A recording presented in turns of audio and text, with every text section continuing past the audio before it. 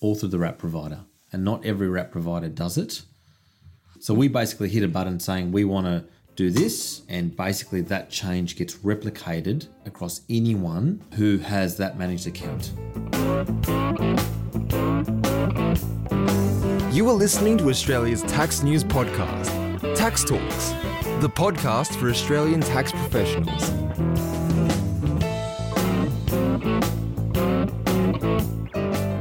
Welcome to episode 191 of Tax Talks. This is Heide Robson, and thank you to Class for sponsoring this episode.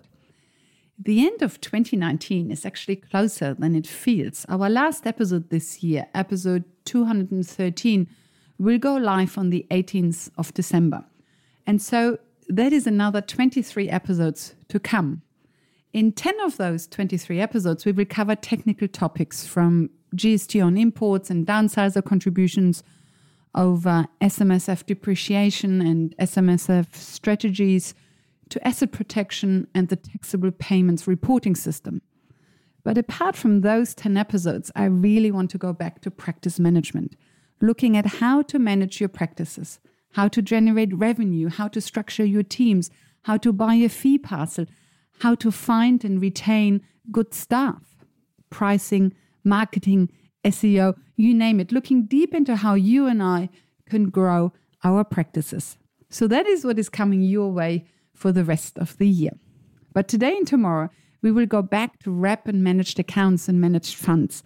Yes, I know, Liam Short already touched on this in episode 186, but today and tomorrow, we will revise and revisit.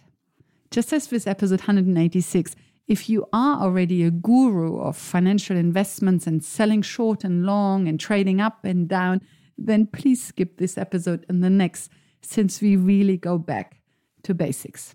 So today, we will look at wrap and managed accounts. What is the difference between the two? Daniel Mikhail of Partners Wealth Group in Sydney kindly agreed to give you an answer.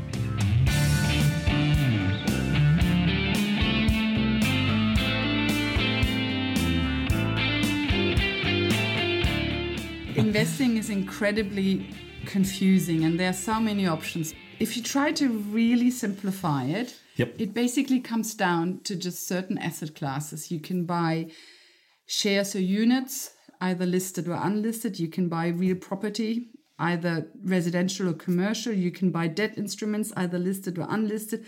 You can buy commodities, either listed or unlisted. Foreign currency, probably also either listed or unlisted. Then other assets, of course, all unlisted. Mm-hmm. And then you can basically place a bet on the price, interest, or rate of any of these asset classes.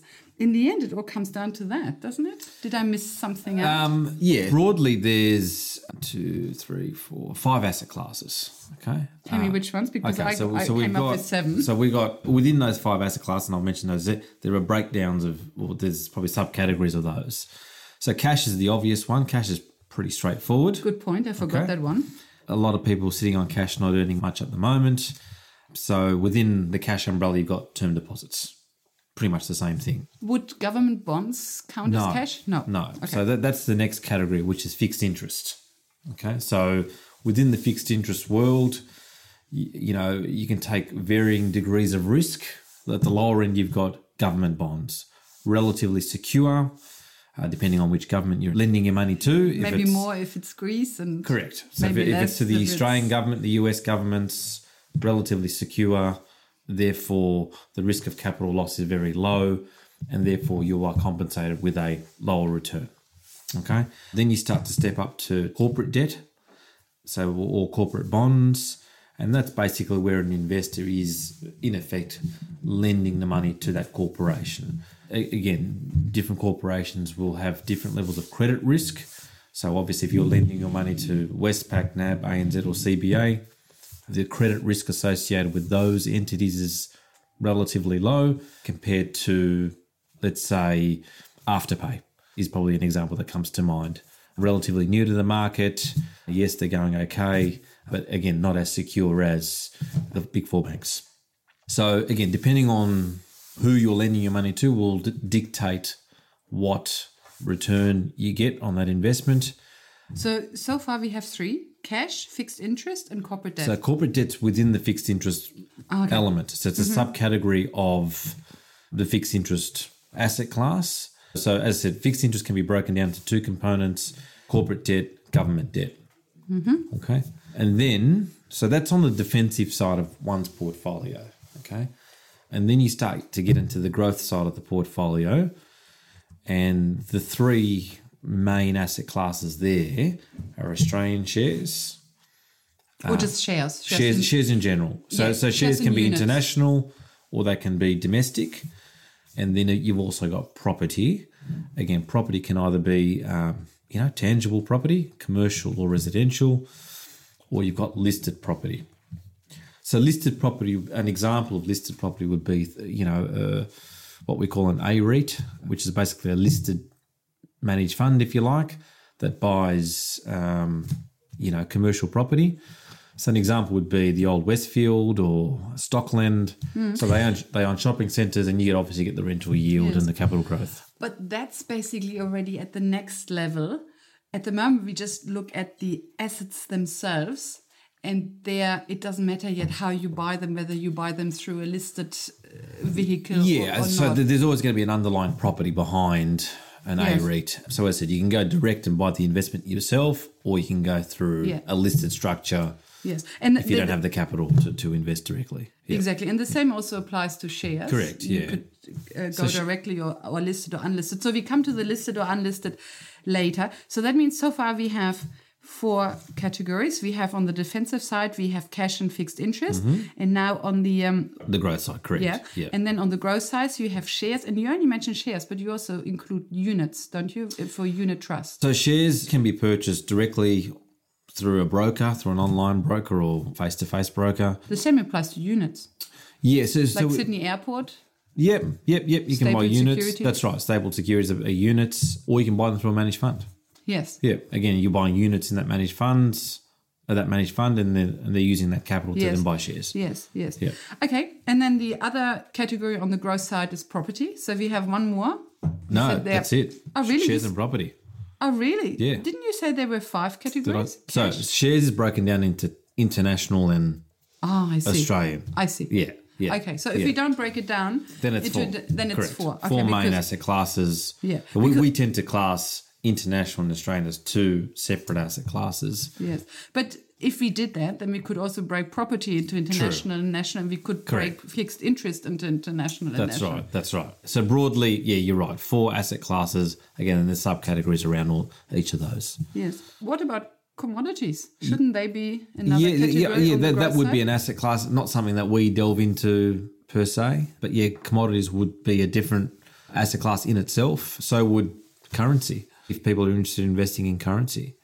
So yes, that would be a separate asset class in itself. And then there would be another asset class, and that is basically anything else. So for example, when you buy a sole trader business, or when you buy machine or equipment, any other asset basically. Yeah, that would, You usually don't buy these things through a financial advisor. No. But at the moment, just looking at basically putting everything on the table. So then we have 1, 2, 3, 4, 5, 6, 7 asset classes. Yeah. We have cash and fixed interest on the defensive side. Yep. And then we have shares, property, commodity, currency, and then anything else on the growth side. Correct. Yeah, that's exactly right. Okay. Yeah. Yep. So these are basically our building blocks that we can put money into. Correct. And so now we come to the next step in how do we do that? The easy to understand way is to just do it directly. Yeah, so buying directly, you own the underlying shares or units in what you're purchasing. So for cash, you put the cash into a bank account. For fixed interest, you put it into a term deposit, or you buy government or corporate debt through a trading platform. Well, you can buy bonds directly, or you can buy them through a managed fund. Yes, we come to that one next. So we first just Avis Direct. Then you can buy shares through directly, a trading platform. Property, of course, you just go to the auction. Commodities and currency, I'm sure there are some trading platforms where you can buy them through. Yes. It might be that not everybody does commodities and currencies, but there's definitely a platform for it. Again, not something that we're experts in, but there is definitely a platform for those 2 asset classes. Yes. And then other assets is you go and buy a plumbing business or a machine Yep. or something. Good. So that is the direct investment, and that's still very easy to understand because we basically just go and put the money on the table. But now it gets complicated because now we get to the indirect That's right. investments. And so now I have to hand over to you because I know very little about it. Okay.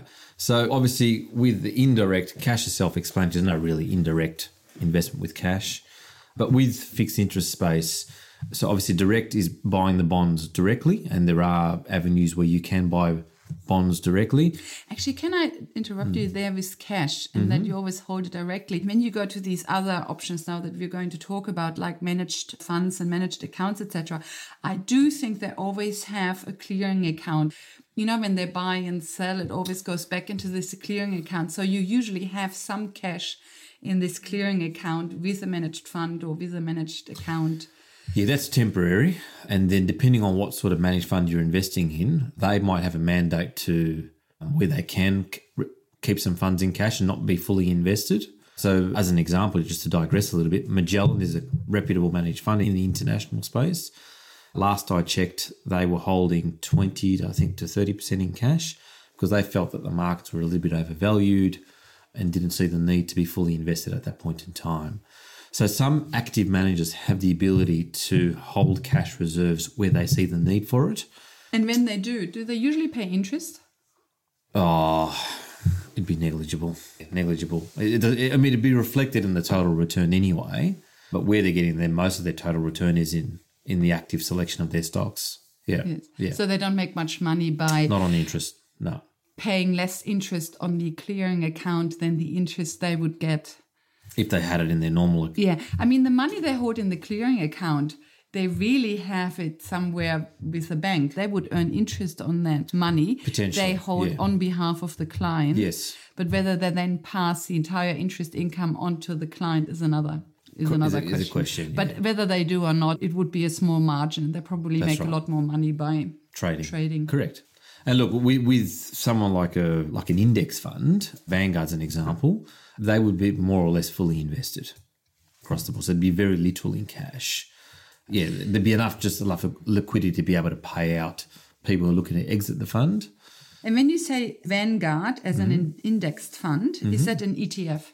It can be an ETF. So an exchange-traded fund? Yeah, and it can be wholesale, it can be retail. So there's three ways you can purchase their managed funds.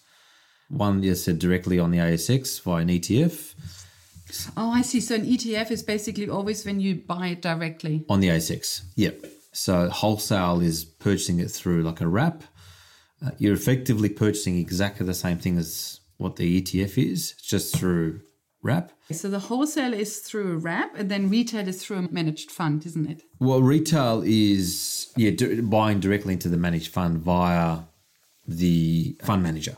Yes. So I could log on to Vanguard's website and say, look, I want to invest X amount with Vanguard. You fill out an application form, you send them the check, and off you go. Yes. So there's no tax reporting or anything like that on there. Yeah. So, yeah. Why would anybody do a wrap account? Because with a wrap account, you basically buy directly anyway, but you pay a much higher fee than if you just buy directly. So with a wrap account, generally speaking, the fees are a little bit lower from an investment management point of view. Lower than a managed fund? So if I were to buy Vanguard, as an example, via a wrap versus retail, there is a bit of a difference in the cost, okay? Even though you're purchasing, in effect, the same fund. It's because it's wholesale. The beauty about being on a wrap is you get all the reporting. So performance reporting, tax reporting. You get to, look at what the cash flow of your particular portfolio is doing. So you'll be able to drill down in a lot more detail than if you just invested directly in a Vanguard fund. Okay. So all Vanguard are going to do is just give you an annual report at the end of the year. This is what you've got. This is what you're invested in. Here's what it's worth. And that's it. I see. So the main difference between buying directly on the ASX and buying through a wrap/wholesale is that when you buy directly on the ASX, you basically need to work out yourself exactly what your tax implications are for each investment. That's right. Whereas when you buy through a wrap/wholesale, you get a nice tax statement at the end of the year that gives you everything. Because all the distribution and all the capital gains tax information goes back to the wrap provider. They summarise it all, they collate all that information, and all you do is generate a report on the wrap provider, and that shows you all that information. I see. And is that the main reason why people go through a wrap? Yeah, that's the main reason why we do it, is the reporting. Because otherwise, how do you have meaningful conversations with your clients at review time? Otherwise you'd have to spend so much time collecting all the dividend distributions. You'd have to run some sort of spreadsheet, and it's just inefficient.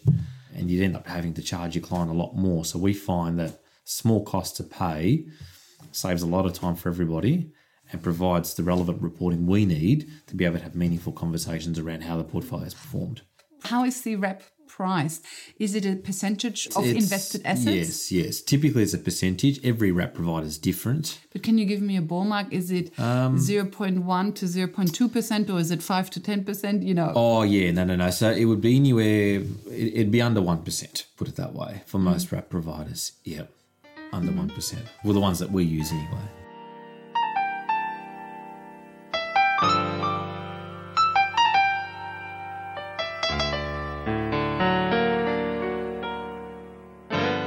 Instead of doing a wrap, you could go to a managed fund or a managed account. Yeah. What is the difference between a managed fund and a managed account? Well, a managed fund is ultimately something that you invest in. So you pick a fund manager that you feel is going to invest your money in line with what you're wanting to invest in, and they basically take your money and invest it. A managed account is, so we run managed accounts. Okay, so managed accounts is basically where you pull your money into an account, and typically that's held on a wrap account, right? And basically that gives the manager of that account the mandate to invest that capital on behalf of the client. I see. So for example, in your case, if you run a managed account, the client would give you $1 million, and you would assess the risk profile of this client, etc. But then you would go out and put this much into managed funds, this much into wrap accounts, this much into term deposit, and then...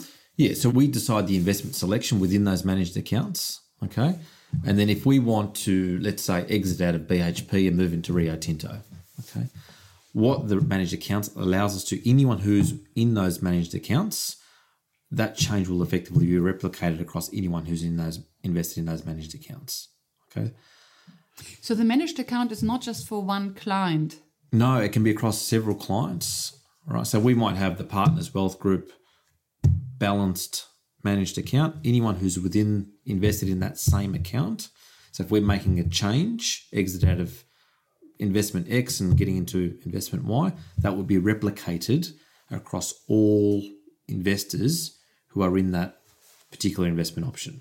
Okay, so let's say your managed account has 3 million in it with 2 people. Yep. Sally has 2 million in it and Peter has 1 million in it.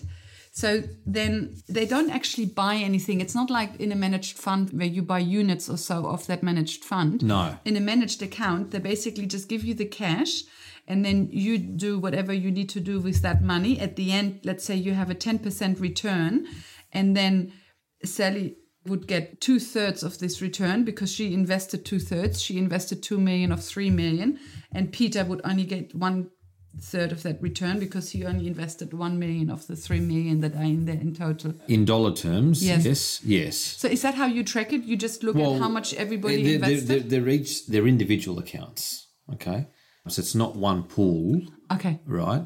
So, you would have your own account in your own name, and if you had $1 million, $1 million would be divided up in percentage terms across all the investments within that option. Okay, so you basically have sub-accounts. So Sally has a sub-account that has the 2 million. Peter has a sub-account that has 1 million. And these sub-accounts would feed into the Partners Wealth Group managed account. Yep. And then you do what you need to do with the investment. Yep. And then whatever happens is then broken back down into the relevant sub-accounts. That's right. Now, let's say in this managed account, let's say you bought 100 NAP shares. Mm-hmm. Would those 100 NAP shares then be allocated to Sally, or would they stay in the managed account and Sally would just receive something in dollar terms? No, so what it is, it's all percentage based, right? So obviously full portfolio is 100%. And let's say BHP makes up 5% of the portfolio and we're looking to do a full exit of BHP. of that 5% and put the equivalent amount into Rio Tinto. Okay. So what will happen is anyone who's invested in that managed account, depending on how many, so there'll be a full exit of those shares within their accounts and then a repurchase according to relative to the value that they've got within their individual account. Okay. So, 5% of $1 million would be, what's that, 50 grand? Is that right? Yeah, 50 grand.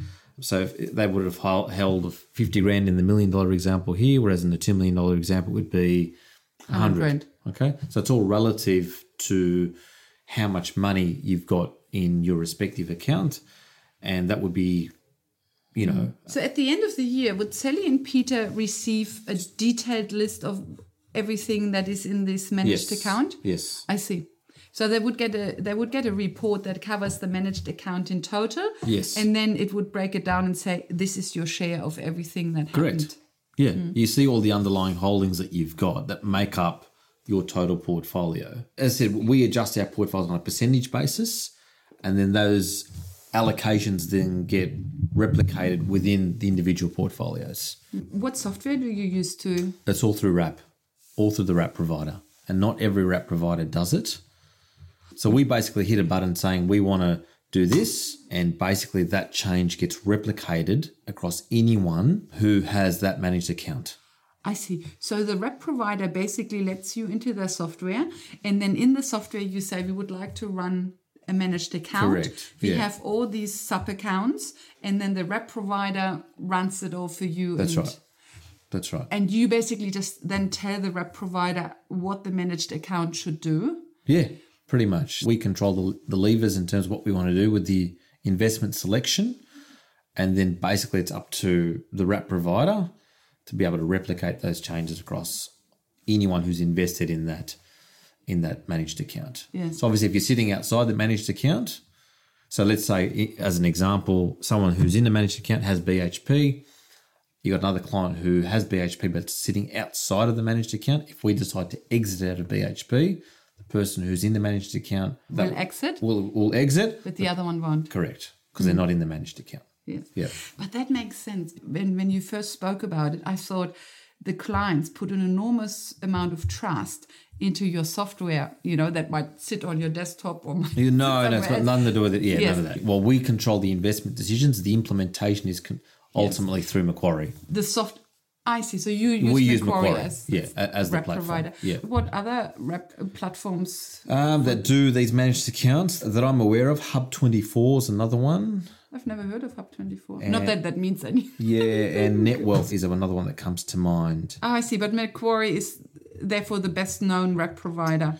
Well, I would say it's number one in my view. We used to use AMP North, and we're slowly moving away from AMP North because they don't have the solution that we need, i.e. the managed account solution.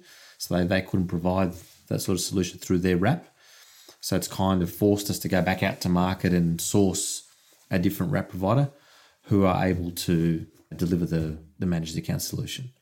Yep. And so this managed account is different to the wrap we discussed before, isn't it? Yeah, it sits within. So it's an investment option that's available through the wrap. So when we log on to Macquarie, we've literally got access to hundreds of investment options. One of those is the managed accounts. Yes. Another one is basically that a wrap account is set up just for you, and then either you or the client decides to buy 24 NAB shares and 30 ANZ shares, etc. You can, if a client doesn't prefer, because with the managed account, the client doesn't really have a say in the investment decisions, because we basically make the decisions and we implement them effective immediately. The alternative approach is have everything outside of the managed account. We pick stocks and what have you. And then every time we want to make a change to that portfolio, it's a compliance requirement that we have to write to the client and say, look, this is what we want to do. We need to get sign off from the client to say, yep, they're comfortable to agree to the change. And then we get that back. And then and only then can we implement that change.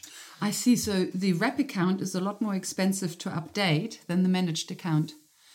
Because the managed account you can buy and sell as we can do it more fit. efficiently through the managed account. Because also the managed account covers a lot more clients whereas the individual rep account is just for that one client. Hence, it's a lot more labor intensive for you. Correct. Because it's just the one rep account for that one client. That's right. And you need to write and get consent every time you want to change it.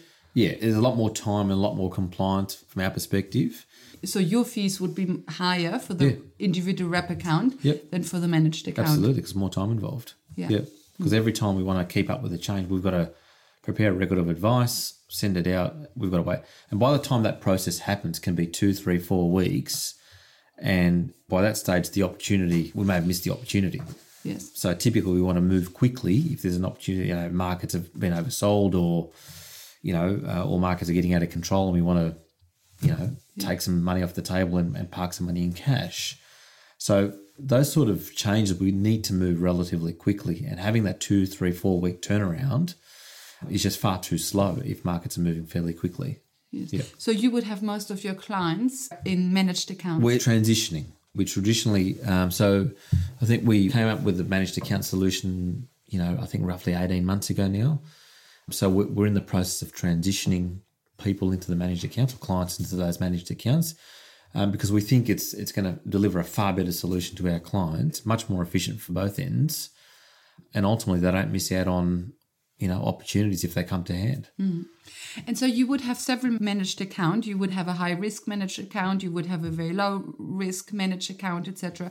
Then you would assess the clients once, say, okay, what is your risk profile? Yeah. And then according to that, they would go into this managed Correct. account or that managed That's account. right. But once you have done that, once they are allocated to specific managed account, then you have free reign and you can do as you see best. Whereas with the individual rep account, you constantly need to get approval again. Yeah, you've always got to, every time you want to make a change, no matter how small it is, you've always got to write to the client. The client has to consent in writing, and then and only then can we implement that change. Yes. Yeah. So that means the fee of less than 1% we mentioned before for the rep account, that is just the fee that the provider charges for this individual rep account. Correct. But then on top of that, of course, would be your fees because there's a lot of time involved in managing this rep account. Right. That's right. And what would, not necessarily your fees, but what are the common fee range in the industry for an individual rep account? And then what is a common fee range for a managed account? So for the fee to, manage a wrap account, it really does vary. It really does vary. I mean, the average is probably around 1% of funds under management. And then... and that's in addition to the fee that the platform charges, correct? Mm-hmm. Yeah. So again, that 1%, it can vary. Some people charge less than that. Some people charge more than that. Some people operate on a fixed dollar fee.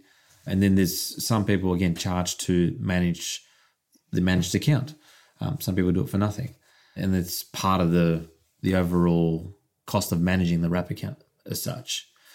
What we do, or what I do, is I charge a flat dollar fee just to manage the overall strategy for a client, regardless of how much money is invested. And then as the business to manage the tactical decisions and manage the managed account, and then there's a percentage-based cost on that.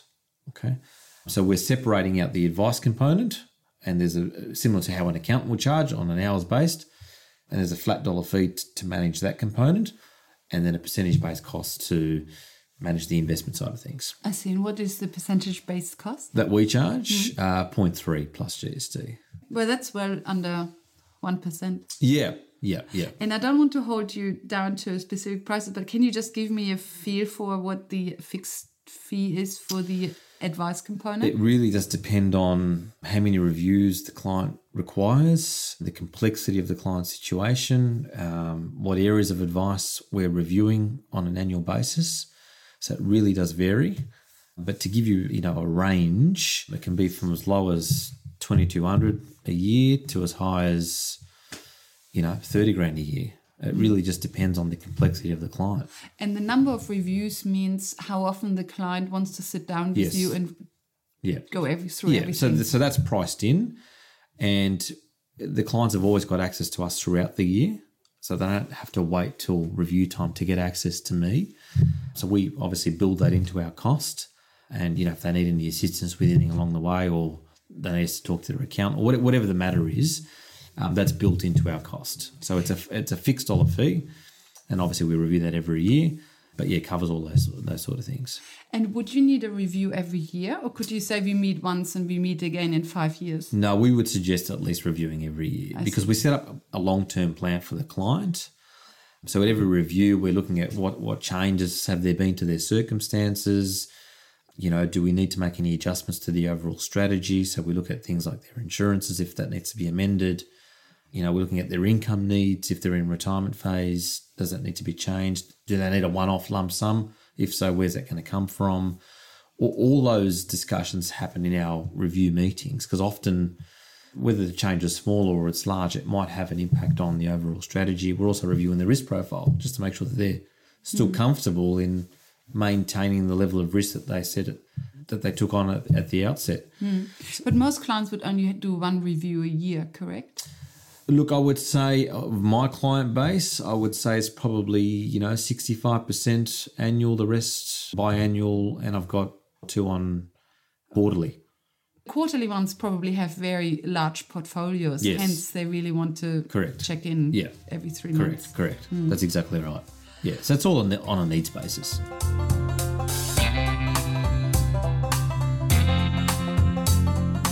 Welcome back.